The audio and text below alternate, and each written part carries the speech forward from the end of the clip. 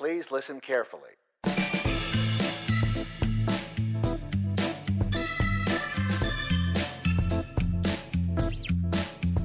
And now, live from the aquarium in McKinney, Texas, it's the Assuming Positions Podcast, featuring two guys napping in a Wookiee's lap, Kevin and Mikey.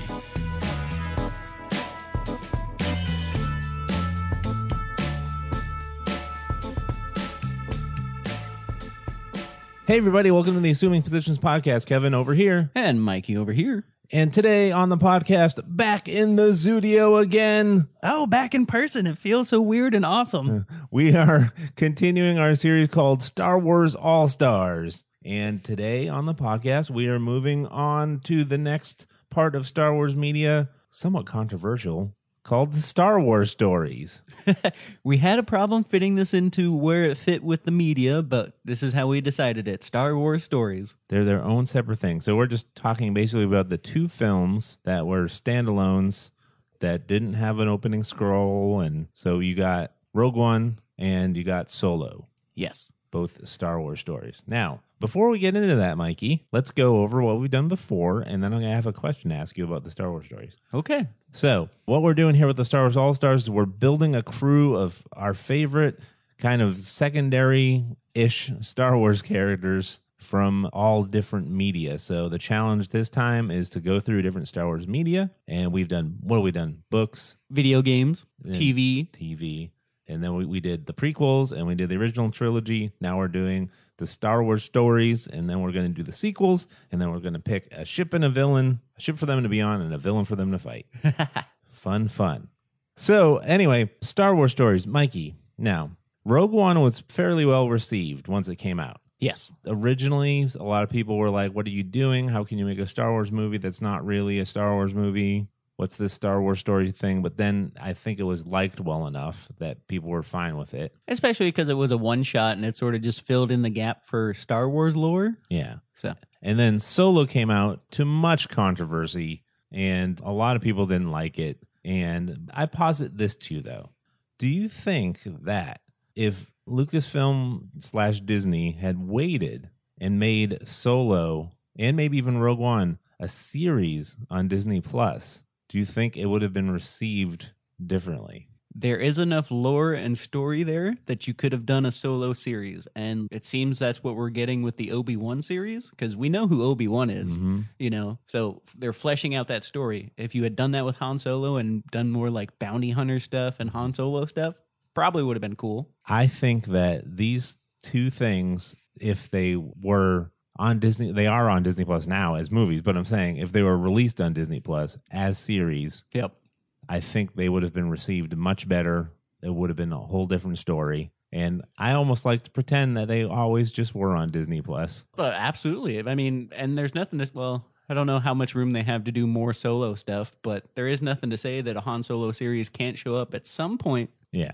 It's just interesting to me because I remember there was so much, like, I don't think anyone cares anymore. But I remember at the time there was so much like, oh, I didn't like what was going on with the sequel, so I'm just going to not watch this movie. Yeah, and maybe it's the stigma of Star Wars nerds don't seem to like origin stories or going back in time. Like, prequels got a little bit grumpy for people. Han Solo, it was his prequel, so maybe that made people grumpy. But if I remember correctly, when we did our Star Wars ice cream flavor episode, I put Rogue One and Solo above the sequels. So, well, I mean, yeah, I mean, we like lots of things, and we're not afraid to say it. But it was just interesting to me when I was going through these again and thinking like, oh, I can watch it on Disney Plus, and I was like, oh, wait a minute, what if this was always on Disney Plus? There you go. It'd be interesting. Solo is one of the, like, Solo and Rogue One are one of the Star Wars movies that I've gone back to more than the sequels, more than the prequels, probably. So, I mean, they're still a good time. Yeah. All right. So, Mikey is in person now, and he claims that the coin is lost. It's in my other pants. It's in a drawer somewhere. But but I'm going to let him go ahead and go first. I'm going to mentally flip it and make sure it's fair and even. Nope, came up mine. Sorry. It came up with Han Solo's blaster, which I called. So, All right, Mikey, what is your number 3 pick for your all-star from the Star Wars stories? This is another case of 2 and 3 could have flipped, because whether you're a fan of these stories or not, it is all new characters. It's a lot of filling in the gaps and a lot of backstory. So there's a lot of interesting sort of B-list people to pick from. But for me, there's so many awesome actors that they brought into the fold that I'm sort of picking based on actor, but also based on character. But the first one for me is the awesome and the always great Forrest Whitaker playing Saw Gerrera. Oh, yes. Saw Gerrera is from Rogue One, which is the story of Jyn Erso, and he essentially is the father figure for Jyn Erso. He's the one that rescues her when she's an orphan and protects her and raises her. The reason, like the cool little Star Wars detail, the reason she's an orphan is because her dad was Galen Erso, who was the scientist that developed the Death Star. So it's like, He was a Kyber crystal expert. He is. Oh, and we get Kyber crystals in this. Oh, I love. There's so many little details in Rogue One, which continues to make it awesome. But I'm wearing my Rogue One pop shirt today. I saw it. Is it? Wait. So Jyn Erso's on there. Is Saw Gerrera on there somewhere? Oh, I don't see it, but I like it. That's a great shirt. There's a lot going on this shirt. There is. But Saw Gerrera, the reason I pick him, one, it's Forrest Whitaker, which kind of goes without saying, but Forrest Whitaker is an all-time actor. I mean, Ghost Dog, Way the Samurai, all that stuff. I love everything he's been in. And this is sort of a weird turn for him because he's sort of doing the old man gravelly voice, like he's old man Forrest Whitaker, as opposed to being like the young up-and-coming whippersnapper that is most of his movies. But they give him, he's almost like a Darth Vader good guy. He has that sort of dark-suited armor. He's got the plate protecting the side of his head, whereas Darth Vader had like the samurai-influenced outfit. Saw Gerrera has like the Arthurian knight sort of armor base. Mm-hmm. And then he also has the Darth Vader breathing problem, which is specific to Rogue One because Saw Gerrera shows up in Clones and Rebels. Mm-hmm. He's already been known to work with Obi-Wan and Anakin and Captain Rex. But I don't think we've gotten the explanation of why he has that breathing problem in Rogue One. I'm not sure. It's like a General Grievous sort of, why does a robot cough? Why does this person have a breathing problem? It's never really explained, but it adds a little charisma to the character. And Forrest Whitaker sells it. But I pick him because he's the father figure. He's the whole reason the story happens. He protects Jyn Erso, even though it sort of pains him because he has to hide her in a little like cabinet and then leave her there. And he's like, I did what's best for you. I need a breath, but I've always loved you, Forrest Whitaker, crazy eye. but the reason he is third pick is because if you look at the story of Saw Gerrera, he was the leader of the Partisans, and it's a similar group to the Rebels, but more militant and more sort of controversial, more confrontational. Like, the Partisans don't really have the moral compass that the Rebels do. They're like, we're going to accomplish our goals by any means necessary. Bomb people, kill people. Our way is the best way. So when it comes to a teammate, I don't want somebody that hardcore, you know? Like, I like a little moral code in my team. You can be a little trickster or you can twist it a little bit. But, like, the downright evil people, like, I have to win at all costs. I'm like, maybe not for my team. So...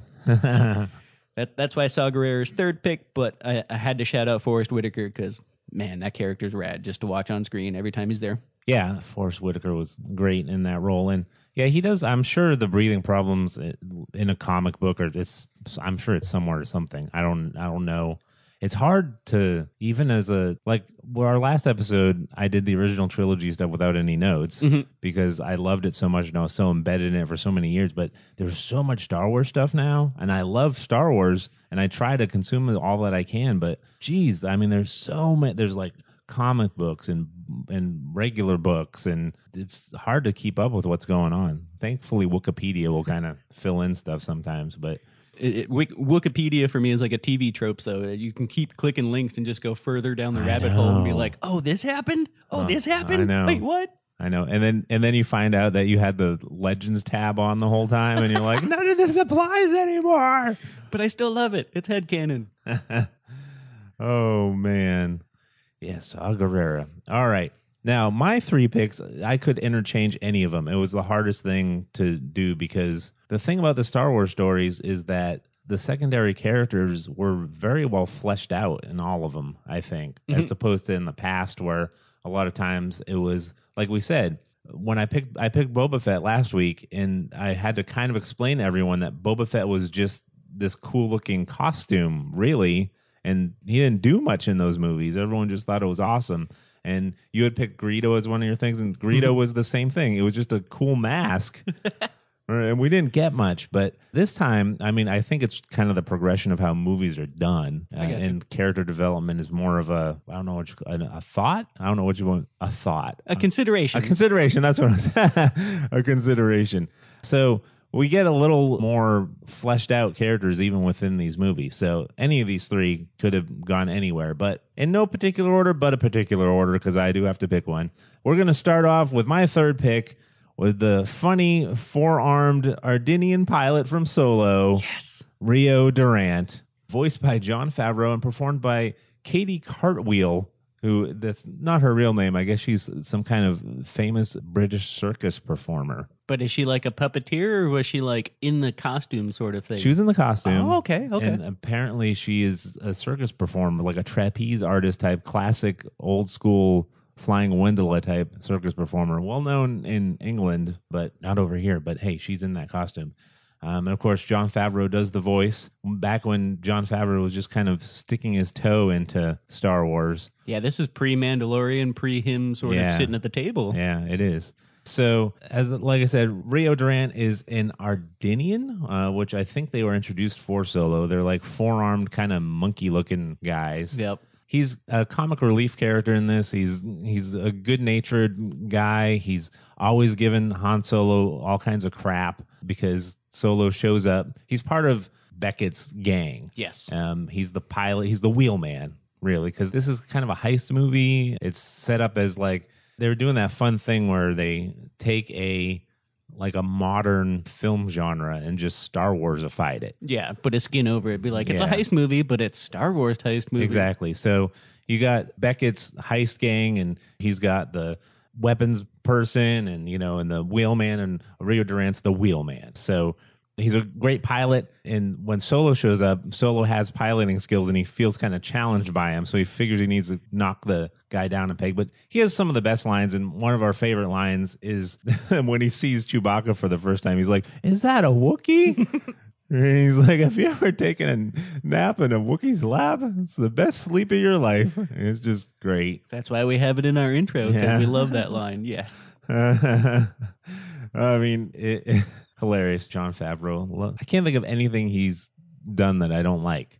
Nope, he's got a pretty solid track record, both in front of, and behind the camera. Yeah, I mean, even that Chef movie it was greatness. Even that Chef TV show, just him sitting around talking with his friends. It's like, why is this such a good time? That show is super greatness because you get to see, he reveals so much stuff from behind the scenes of things that he was doing at the time they were filming it, that it's amazing. I love him goofing around with the Marvel guys and having Tom Holland tell stories. And he seems like one of us. For as much as he's like a big head at Disney now, he seems like a nerd that's like, oh, tell me everything you know, because I love all this stuff. Yes, he does very much. He's quickly establishing himself on the Mount Rushmore of assuming positions nerd heroes. There you go. We're going to have a whole bunch of heads on that one, though. It's going to be like 8 heads on our Mount Nerdmore. Yeah, we don't have to pick 4.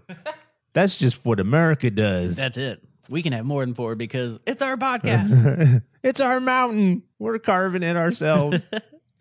But yeah, the character is there for comic relief. I love how when he's revealed they're on that mud planet and they have him all kind of covered up so you can't tell he has 4 arms, but his pants start falling down. So that's right. Solo sees him like pull up his pants with there's like a third arm that shows up, and he's like, "What the heck?" But it comes out like the back of his jacket. And you're like, "Wait a second." You're like, "Is there 2 kids in there on top of each other at first?" 2 kids in a trench coat trying to get into an adult movie.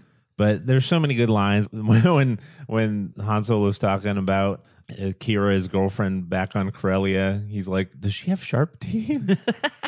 Because I guess that's attractive to his race of aliens. That's what pushes his buttons. Absolutely. But ultimately, he's kind of fodder for the story because, spoiler, they're trying to do their big train job where they're stealing like the hyperspace fuel, which is new. We find out there's hyperspace fuel, but that kind of makes sense. Was some people's big problem with the Solo movie. of all the problems was like hyperspace fuel. You've never talked about there being hyperspace fuel before, and it's like, come on, man. It's a piece of lore. It fits into the logic. I mean, it's a MacGuffin, sure, but Of course. what one shot doesn't have a MacGuffin? I mean, come on. This is the difference. Again, we always talk about the difference between Star Trek and Star Wars. Yep. Star Wars is loosey goosey. It's space fantasy. There's wizards in it. Come on, man. It's the closest you get to Dungeons and Dragons type stuff. So the game master or dungeon master in this case is just making stuff up sometimes just so he can progress his story. Whereas Star Trek is over there, and I'm not making fun of it. There's but it's a different side of the nerd brain. Yep. Star Trek, they like literally those engines on the back of the ship are configured that way for a reason for going into everything's figured out in that show. Logical, yes. Yeah. So yeah, you kind of have to like with Star Wars, everybody, if you really want to enjoy Star Wars, just sit back, put the popcorn in your lap, and just tell me a story, Daddy. Enjoy the space magic. Yeah. Enjoy the space magic. So anyway, they're going after the train with that, and that whole train sequence is awesome in that movie. Yep. They're trying to do the train job, and Rio's flying the ship, and then Enfys Nest and her swoop gang pirates show up, and one of them boards the ship, and even though he's trying to fly and shoot the guy at the same time, he ultimately gets shot. Yep. And then that leads to Han Solo having to take over the flying and proving that he can handle himself, which allows him to be in the gang. But unfortunately, Solo proving himself comes at the cost of Rio's life. But you're giving him, like I did this with a couple characters in previous episodes, because you're giving him a shout out here. You're sort of redeeming him and bringing him back to life. Exactly. That's what I'm doing. So Rio Durant, you'd be fun to have piloting a ship, but I already got Wedge flying, and I also picked Shriv, and he's a pilot too. So I got a pilot and a co-pilot on my ship happening already. Yeah, you can't have too many battles for superiority or number one spot. But Rio Durant, for being a four-armed alien, that's such a great like space western name. It's like, uh-oh, look out, it's the bounty hunter, Rio Durant. I know, yeah. And he's got a scowl on his face. But that's a great pick because it leads into my second pick. Rio Durant was the member of the crew, like you were saying, that was led by Tobias Beckett. And so, spoiler alert, no. And so, my second pick... Spoiler for what's going to happen in a minute. Pay attention, 10 seconds, here we go. Spoiler, Tobias Beckett is my second pick, played by Woody Harrelson. We're just trying to get you drunk because our producer, Not Scott, says we say spoiler alert so much it should become a drinking game. And we have to mention it, so we're doing you a favor. But Tobias Beckett is from Solo. He is the leader of the gang that's part of the Crimson Dawn, led by Dryden Voss, Paul Bettany, who is in consideration because of my love of Paul Bettany, but he's a bad guy, so maybe later we'll see how it goes. Ooh, foreshadowing. But Woody Harrelson, this is another, like I was saying with Forrest Whitaker, I love the actor. I've loved Woody since Cheers. Cheers is one of my favorite sitcoms ever, and he was one of the best characters in it. So every time Woody Harrelson shows up in like a Zombieland or a Kingpin, like he always does these sort of like, oh, you want me in your movie? Okay, sounds fun. I'll do it. And Solo seems like one of those. But he also plays the coolest character. He's Han Solo's mentor. Everything Han Solo knows, he learned from Tobias Beckett. Mm-hmm. Even the blaster that Han Solo uses, he got from Tobias Beckett. Here's an interesting story. We were talking about Wikipedia and all the lore. I didn't know that Tobias Beckett was given a one-shot comic book. And speaking of Rio Durant, like one of his big heists, one of his coolest moves that Tobias Beckett did was he dressed up as a death priest, which is one of the, like, it sort of predates Sith, but it's a dark force user. But because this is in an era when Jedi aren't super known, he got away with it because people are like, oh no, I've heard about the Force, but I don't know like what's real and what's not. And so the whole con was Tobias dressed up as a death priest, goes into a bar and force chokes Rio Durant. Oh. Yeah, but Rio's like, I'm choking, but it's all an act.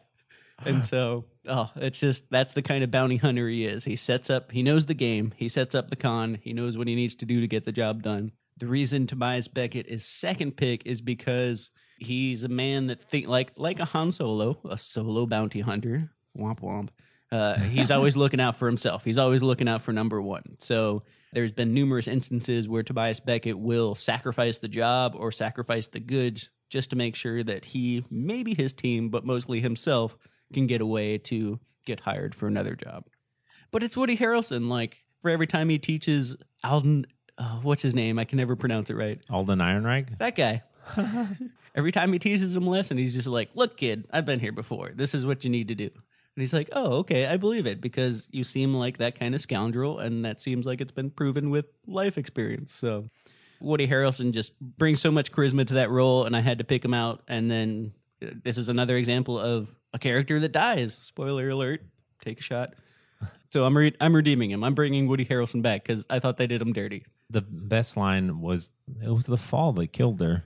Oh yeah, it's a character in lore that he pushes off a cliff Isn't and he it gets Aura Singh? Aura Singh. That's right. And Lando Calrissian calls him out. He's like, "You killed Aura Singh." He's like, "Technically, I just pushed her. It was the fall that killed her." That's like a Han Solo mentality, bounty hunter mentality. I love it. I'm not sure that they did him dirty, though, because the whole point was that Han had to take him out. Yeah, I mean, because he did become a bad guy, and he did sort of not double cross, but like, you know, he wasn't true to the team. So They're also kind of trying to do a Han shot first thing, yep, too, to try and, a repeat of the theme. yeah, and to try to reestablish that, no, we think that he should have. But Greedo shot first. We talked about that. No, I'm just kidding. Han shot first. So Tobias Beckett, Woody Harrelson, number 2. He's a little too dastardly, like Saw Gerrera is a little too militant. So I have an awesome one for number 1, and he blows those 2 out of the water. No. Man, we've been rolling on Solo a lot, and I'm about to roll on Solo some more. Oh, it's so good. And here's the nemesis of your Tobias Beckett. I am choosing the very cool-looking character. This is a very much like a Boba Fett type thing, where you're like, well, that character's cool-looking. I am choosing as my second pick Enfys Nest. Oh, so good. Played wonderfully by the now typecast Aaron Kellerman, who is obviously only allowed to play people rebelling against something. Okay, so I was about to look it up. Wearing a mask. So I was about to look it up, but it sounds like you already know. Is she the flag smasher from Falcon and Winter Soldier? Yeah, that's her. Oh, that's amazing. Yeah, Aaron Kellerman's the same actress. And it's it's just funny to me. It's like pretty much the same character, sort of. Yeah, she's got that innocent look where she could like maybe pass by in society, but she also has a little bit of glint of evil or rebelliousness in her eyes. Yeah, it's more rebelliousness in both cases, really. But we won't get to Falcon Winter Soldier talk yet. We will. That's going to be the next thing we do after this series. Yes. Trust us. Anyway, yes, Enfys Nest. Man, so we start it's kind of, I love how they build it up in Solo where they almost kind of make you worried about Enfys Nest before Enfys Nest ever shows up because they talk about Enfys Nest a lot. Yeah. Beckett's not a big fan because always ruining his plans. And even Rio talks about not wanting to have to deal with Enfys Nest. And how cool is it that this is one of our first where you saw it in the video games, you read about it in books, sometimes you saw it in comic books, but swoop gangs or have been a thing in Star Wars for the longest time. We get to see swoop bikes in the prequels, but we don't really get to see any swoop gangs. And this is like an actual swoop gang. And they have like a aircraft carrier thing that carries around their swoop bikes with them. And it's like a flying garage, portable biker garage. So convenient and awesome. So there's these swoop bikers who are going around and doing because they're a gang, so they're doing kind of criminal element stuff. But again, we're under the thumb of the Empire here, so criminals are often freedom fighters in a lot of ways because the Empire is bad. So Enfys Nest is she has a band of pirates, and they are also a burgeoning rebel group, but their big nemesis is Crimson Dawn, the huge crime syndicate, and Beckett basically works for Crimson Dawn, sort of. He's kind of a contractor, I guess. They pay good money, so that's who he's with at the moment. Yeah, so they keep bumping into each other. Her game's called the Cloud Riders, which is, wow. That's awesome Star Wars. Skywalkers, Cloud Riders. Yeah. Yes. And the cool thing is when Enfys Nest shows up, you don't know if it's a male, female, other alien, because she wears this cool, like, pseudo Mandalorian. It looks like a primitive Mandalorian costume almost. Like if you were going to say, like, this is what ancient Mandalorian armor looked like back in the times when they were building pyramids on Mandalore or something. I don't know. No, yeah, I'm with you. It's got that Aztec sort of Mayan, like, headdress vibe to it as well. It's so cool. And it does actually have Beskar on it. She has like the things on her arms, the kind of feather looking things on her arms apparently are made of Beskar. Ooh. And she can fan them out to use it as like a Wonder Woman blaster blocker. I guess that's in comic books, but we find that out later. But still, that's awesome. It's part of the cool thing. So She's one of the antagonists in Solo. She's going after the hyperspace field, the coaxium, and she's the one who messes them up when they're trying to do the train heist to get the coaxium. Ends up getting destroyed, and she kind of pushes the plot along, and the whole turn of Solo of his first choice to be good or bad. And when she reveals that, hey, I'm this kid, and I'm actually, my mom was Enfys Nest, and I've inherited the mantle of Enfys Nest. Yeah. It's like a Dread Pirate Roberts type of thing going on. And her people have been badly affected by the Empire, badly affected by Crimson Dawn. They're like cutting people's tongues out and doing all this crazy stuff. So she's just trying to make right what has been wronged, we find out.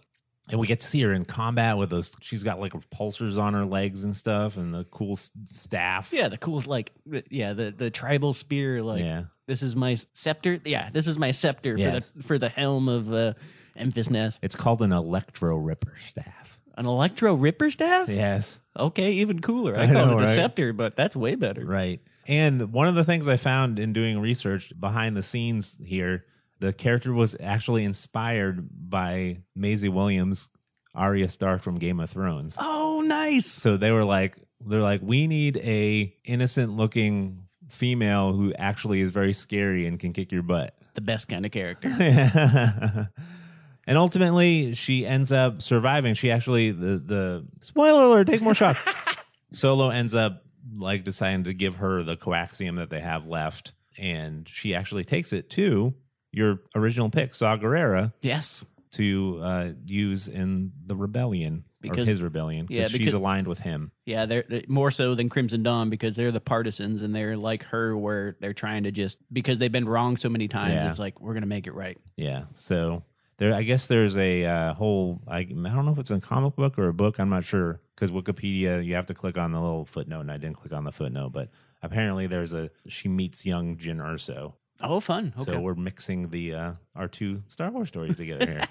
But Enfys Nest, super cool character, could have easily been my number one. But you'll see my number one is someone we love. So, but before I get to my number one, Mikey needs to do his number one. And here it comes. But Enfys Nest, such a great pick, such a cool character design. Yeah, I love it just on the visual alone. So I couldn't go with the super militant guy. I couldn't go with the super mercenary guy. But I am still picking an actor that just brought everything to the role. And I am picking Donnie Yen, Kung Fu legend, playing Chirrut Imwe. So good. Switching tracks to Rogue One because, he's on my shirt. Oh, there it is. Yeah, you can tell he's blind because all the other Funko Pops have black eyes and he's got white eyes. That's hilarious. But he is blind. If we're just going on terms of old D&D tropes or old just RPG tropes, it's blind warrior monk, which is old school kung fu. That's a trope that I will always enjoy because it's so fun. He relies on his spiritualness. He relies on his senses. And usually, the Force. I am one with the Force, and the Force is with me. That is Chirrut Imwe's whole motto, and it just fills out the character. I love that trope. I love that style. But the reason he's a monk is because he's one of the Guardian of the Wills. And what the Wills is, I learned this in my research, that was the original name for the Force. Like, instead of calling it the Force, they called it like your will, Will you go to the dark side? Will you go to the light side? What wills you? Or what wills do you have? But the Guardians of the Wills were in charge of the Kyber crystals, like we were talking about earlier.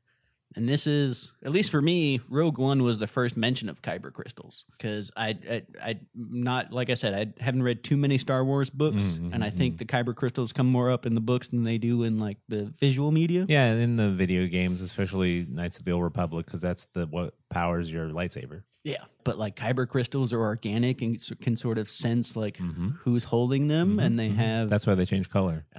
That's just that whole like that detail, that lore, and the fact that Chirrut Imwe is one of the Guardians. What's also neat is that he's not a Jedi, and he's not necessarily Force sensitive, but because he's been guarding the Kyber crystals so much, he's attuned to them, and because he's blind, he can like hear their harmonic frequencies. And he can hear when people are like using evil with Kyber crystals, or you can hear like the harmonic frequencies of when Kyber crystals are being good. That's spiritual stuff. Yes. For as much as Star Wars gets like political and like light and dark, you never really hear about the like religious nature of the Force. And this is sort of a look into that, which I find fascinating because with all these planets and all these different races and people, there are going to be people that don't have all the information. They're just like, I believe this is what I know. And Chirrut Imwe is one of those. But on top of that, he's a warrior monk. He has a bow staff. He has a light bow. How does he shoot a light bow without seeing people? I'm telling you, he's got Force stuff happening somehow. It's because he can hear the resonant frequencies of the Force, which Yeah. I think is way cooler than being Force sensitive. I think, and we've talked about this. This is one of my biggest gripes. Put it on Kevin's big gripe list, and I've mentioned it in this series we've been doing a lot. Mhm. Is the everyone's a Jedi thing just drives me crazy. And I like that some of the writers and creators in the new Star Wars have been exploring the other ways that it's not everyone's a Jedi. Yes. Filoni's been doing a really good job of that with his series and stuff, where you get like the Night Sisters and you get like these people who use the Force but aren't Jedi or can tap into it but aren't using the Jedi way of doing it. Yeah. So I think the Wills is in one of those attempts at that, which I like a lot because I don't know, it's cool to be like, oh yeah, you don't always have to be a Jedi to do cool stuff in the Force. Yeah, and like Jedi makes sense. Like if you're going through the Order and you're training and you're learning about it, and you go to school to be a Jedi, obviously you're going to have a view of the Force. But if you just experience how the Force is, like in the wild, Yes. and then you build up a philosophy or religion around that, that's just rad. Yeah, I know. But I picked Chirrut Imwe mainly because of one of the last scenes in Rogue One, which is so cool, which is where we find out his mantra is, I am one with the Force and the Force is with me, is because the whole scene, like the master switch on the plane needs to be flipped so people can get away with the Death Star plans. And he's like, all right, I guess this is a job for me. And he starts walking through blaster fire and he knows his path. He's blind. How does he know what's happening? But no, it's Stormtrooper blaster fires going by him. He's dodging it. He's swinging his bow staff to take out people that are charging him. And being blind, he just uses his senses and his Force sensitivity and his Zama Shiwu, which is the actual Star Wars name for his martial arts. Oh, wow. There's a name for it? They gave it its own name, Zama Shiwu. But he uses that. He gets the job done and sacrifices his life to make sure that it happens. So, again, another theme. Star Wars is big on repeat themes and sort of echoes. This is another echo for Mikey. They did him dirty. I don't want Chirrut Imwe dead. I know it's a one shot, I know. but that character is way too cool to just only be in a one shot. So They did everyone dirty in that movie. I mean, you kind of have to expect it with Rogue One because everybody, whether they made that movie or not, you know how that story ends. Yeah, I know. So they were filling in a gap, and obviously it has to go one way. But Yeah. Chirrut Imwe, I want you back. So you're gonna be the monk on my team, and also I pick him on my team because I know that him and Quill from The Mandalorian are gonna have such a fun relationship, like swapping war stories, but also like Buddhist philosophy. I can't wait to hear them interact with each other. Oh, man. That's a great first pick. That's such a good character. Yeah, Rogue One is good. It's funny because because so much attention's on The Mandalorian right now. Yep. You don't hear much about the other stuff. But I think Mandalorian being so good, if you go back to Rogue One and Solo, I think it elevates it a little bit. Like you were saying with the whole should it have been a Disney series instead of, like, because of what's going on right now. Like now that Mandalorian people are accepting that non-Jedi stories are cool, it adds a little bit to the Rogue Ones and the Solos. Yeah.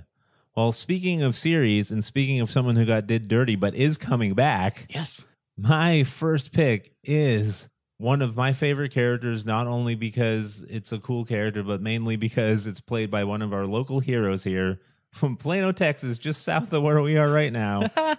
Alan Tudyk, the great Wash from Firefly and so many other things that we love, played this great character, the droid, because I don't have a droid yet, K2SO. Oh, this is your Force droid. That's right. Yes. So if I'm going to pick a droid, I'm picking K2SO. K2SO is Cassian Andor's sidekick from Rogue One, a Star Wars story. And like we said, excited that he's coming back because they're doing a Cassian Andor prequel series. Yes. So that's going to be awesome. Man, from the first time you meet this character, it's great because it sets up the whole arc of him and Jyn Erso through the whole thing, is that she's being broken out by the rebels, but she's doesn't trust anybody because of how she was raised, Saw Gerrera, all this stuff. She starts beating the rebels up with shovels and stuff, and then she tries to exit the transport and is quickly grabbed by K2SO, thrown to the ground as hard as he can, has the wind knocked out of her, and he's like, "Congratulations, you're being rescued." Stop resisting. We're here to help. Yes. And just from there, you're like, oh, this is going to be good. And then, of course, I picked so many of these comic relief characters because I love this kind of comic relief. No offense to your buddy Jar Jar Binks, but that's more of the slapsticky kitty comic relief. I like this kind of like sarcastic solo kind of. The quippy, the snarky. Yeah. Lando's got it too. There's a lot of, there's a lot of these guys. Shriv, who I picked, has it. Even Rio's got it. But K2SO is great with it because Alan Tudyk, who we love, just his delivery is just so perfect. So him. There's certain actors, I don't understand what it is. They just have that it factor where they can infuse enough of themselves in a character that it doesn't bump you. Mm-hmm. But he has, I'm going to elevate Alan Tudyk to a high level right here. I think he has that Tom Hanks quality where you can sit there and you can watch, you know that's Tom Hanks. Oh, yep. But no, it's also Forrest Gump. And no, also it's Captain John Miller. And, no, it's also Sully. It's also, he plays captains a lot now that I think about it. He's also a captain on the Somali pirate one. What was the name of that movie? Captain Phillips. Yeah, see? Captain Phillips. He was Captain Saving Private Ryan. He was Captain Sully. And that's it. Man, he was, and he's all, isn't he? He's also a captain in that destroyer, that World War II destroyer movie that just came out, Greyhound or whatever. Yeah. Wait a minute. Tom Hanks just likes being in charge. I guess he likes telling people what to do. Oh, well, anyway, tangent. So anyway, we're talking about K2SO though, and we're talking about Tom Hanks because I think Alan Tudyk has that quality where it's like, that's Alan Tudyk there. Absolutely. But it's also that character. It's K2SO. K2SO becomes part of him, and he becomes part of K2SO. So what is K2SO? He's a cool droid that was reintroduced. And this is kind of one of those things that happens where they killed everyone in Rogue One because people were like, well, where was everyone in the things? But then they're fine with introducing this droid that you never see in any of the other stuff. Yeah. It's like, here's an Imperial droid, an Imperial security droid, but never mind that you never saw him on the Death Star or anywhere else. I think that's the rule of the droid. Is like, don't pay too much attention to him. They may come back, but also just leave them in the background. Yeah. So K2SO is an Imperial security droid. Kind of, it seems like he's kind of modeled after a lot of the prequel type of droids in a lot of ways. He fits into the Star Wars droid models of assassin battle type droids. Yeah, he's got the same sort of like at least presence and stature of like an IG battle droid type stuff.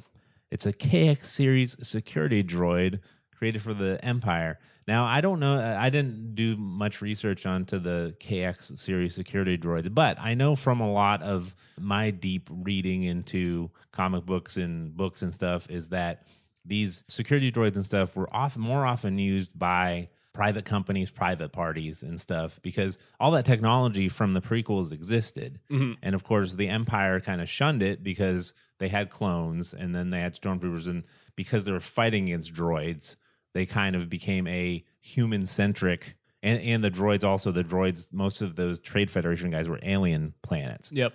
By the way, if you didn't know, that's kind of why the Empire is human-centric, almost racist in a lot of ways, is because they just fought a war against aliens running droids. That's it.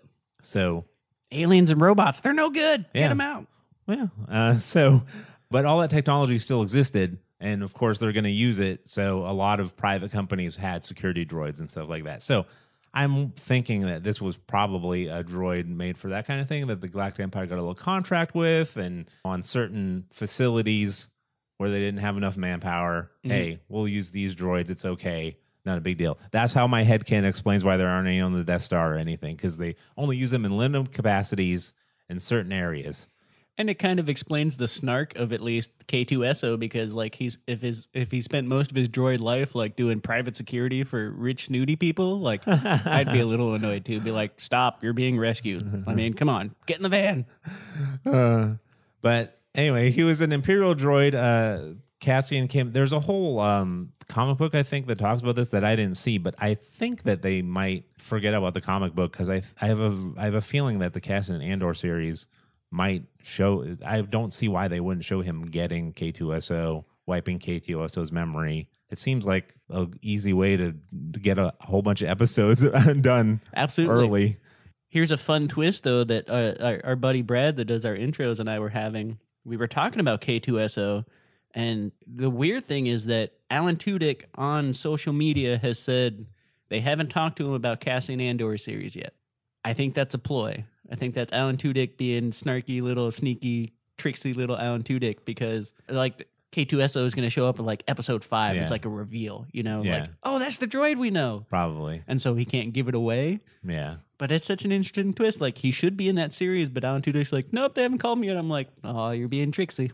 Yeah, I think that you're right. I think that they're probably going to, because he finds them, he reprograms them, and then uses them in the Alliance. So it's a great thing to have because you can use them to get into Imperial facilities, which they do. Mhm. It would have really helped in The Mandalorian for them to have a droid like that when they went into that facility, you know, but they had to go get Migs and stuff. But also, Migs is on my crew too. So I got a bunch of former Imperials happening to. Technically, Wedge is a former Imperial too. There's a theme I didn't know. But K2SO is such a cool character. I've said so many cool lines because Alan Tudyk is. You can give him these great lines, and one of my favorites is when they finally make it onto that facility, and he comes across another one of his model droids, and he uses him to get the map out of him for the facility, and then Jin shoots one of the droids, and he's like, "Did you know that wasn't me?" And she's like, "Yeah, of course." But I love the way she delivers it, and I love and then the cool thing is that I just love how Alan Tudyk is there he's in a mocap suit, but he's not there as the droid model. Yep. But you get all the feeling just from the way he says it and the way he performs, because he is kind of puppeteering that model because he's in a mocap suit. Yep. But you totally get that he's like, I think you would have shot me, you crazy lady. Why is a droid getting offended? Yeah. But yeah. It's like, oh, He has that kind of persnicketyness that C-3PO has, but is capable. So that's kind of what I like, because I don't mind. I've always had a sweet spot for C-3PO as a character, but he's useless. He really is. he can. Yeah, he's not mobile. He's like he's a disjointed action figure. Yeah. But K2SO is definitely not useless. He's strong. He's got all his security programming, and he's ultimately selfless. He sacrifices his own life, I guess. Droids have a life, right? Mm-hmm. To get the mission done, is willing to take out Imperials, lock down everything, and then do a Custer's last stand type thing to make sure that the mission gets done. And apparently, it's strange to me. I guess it must be revealed in a book or something because it's not obvious in the movie. I don't know if they did a novelization of this book or not, but apparently he runs a simulation in his head while he's sitting there and getting shot all those times. He runs a simulation in his head where Cassian Andor and Jyn Erso get away, and it makes him like die happy. It's almost like a Doctor Strange. Like he sees all the possible outcomes and he knows the one that works. Yeah. So, and because he has droid programming, he can actually literally fool himself because he runs a simulation. Then I was like, man, I wish I could do that with stuff. Yeah, you just sit there for 10 seconds and see, like, let me run through all the algorithmic possibilities. Okay, I'm going to choose this one. Yeah, I'm going to choose this one, delete all the other ones, so I'll believe that this one happened as I die. There you go. How cool is that? Anyway, it's just basically Alan Tudyk in a robot form. Yes, I'll take that for my crew. A sarcastic, loyal droid. Awesome. So our crews are shaping up. Well, we only have one left, right? To pick someone from the sequels. Sequels is it for our team. We do have to pick their villains and the ship they're on, but as far as filling out our team, there is only one spot left. So far, I have Wedge Antilles, Shriv Shurgav, Migs Mayfeld, Kit Fisto, Boba Fett, and now K2SO. Oh, that's shaping up real nice. For me, I have Chirrut Imwe that I just picked. I got R2-D2. See, I think R2 would say all the things like K2SO would, but it just happens to come out in bleeps and whistles. He does. I love the subtitle ones where they put in the swears that he's saying, where he talks like a. Have you ever seen those? He talks like a sailor. I haven't, but that sounds amazing. It's out there somewhere. Someone's done some things, and it fits with what C-3PO is saying back to him and stuff. Okay. But he kind of talks like Sam Jackson. Oh, that makes perfect sense. That's why it's all bleeped out. Oh, I love it. Yeah. From the prequels, I picked Sebulba. From TV, I picked Quill. Arvel Crynid from video games. And then from books and comic books, I picked Quinlan Voss, the old Jedi, bringing him back. Cool, yes. So those are all our picks. And there's a pizza here. Dun, dun, dun. What's on it this time? Live in person. Cheese. And pepperonis. And hyperdrive fuel. Gross. Coaxium. Yeah, there you go. Memphis Nest deliveries. This got here fast. Swoop bike delivery. Those things are so cool. I like Oh. swoop bikes. And the mobile like storage garage unit for it. That's hilarious. Yes, it's great. Easily could have been my number one pick, but Alan Tudyk, sorry. I think you're great, Aaron Kellerman, and I think you're great, Memphis Nest, but Alan Tudyk in a robot form. Got to go with the local boy too, representing our hometown. Yep. So our pizzas here means we're done with the podcast. We want to thank you guys so much for listening. I say this every week. Our numbers have been really good, but who are you all? Please talk to us. Hit us up on our social medias. You can hit us up at Assuming Pod on Facebook, Instagram, and Twitter. Yep. We're most active on Instagram because it's the most fun one. Pictures. Everyone seems nice there. Yep. No one gets really political. You can also, if you want to send us a letter, you can send us an electronic mail at assumingpositions@gmail.com. Every week I ask Mikey how I want it, how he wants it to come in. I think last week you picked like a bounty hunter. Yeah, a bounty hunter missive. yeah. Like the wrist guard Pip Boy stuff. So what would be a solo Rogue One message? Oh, Guardians of the Wills. Send me a Force-sensitive, like, warrior monk telepathic message in Gmail form. So figure out how that works, but that's how I want it. Oh, yes. So we want to thank you guys so much for listening. Please continue to share it with your friends. We hope you guys have a great week. We also want to thank that guy, Brad, for doing announcing, Not Scott Production for our equipment, Jazzar for our music. We hope you guys have a wonderful rest of your week, and we will see you next week with our picks from the sequels. Dun, dun, dun. We are one with the Force, and the Force is with all of us. Oh, that's kind of sweet. We should start a Will's Church. I get to guard the crystals.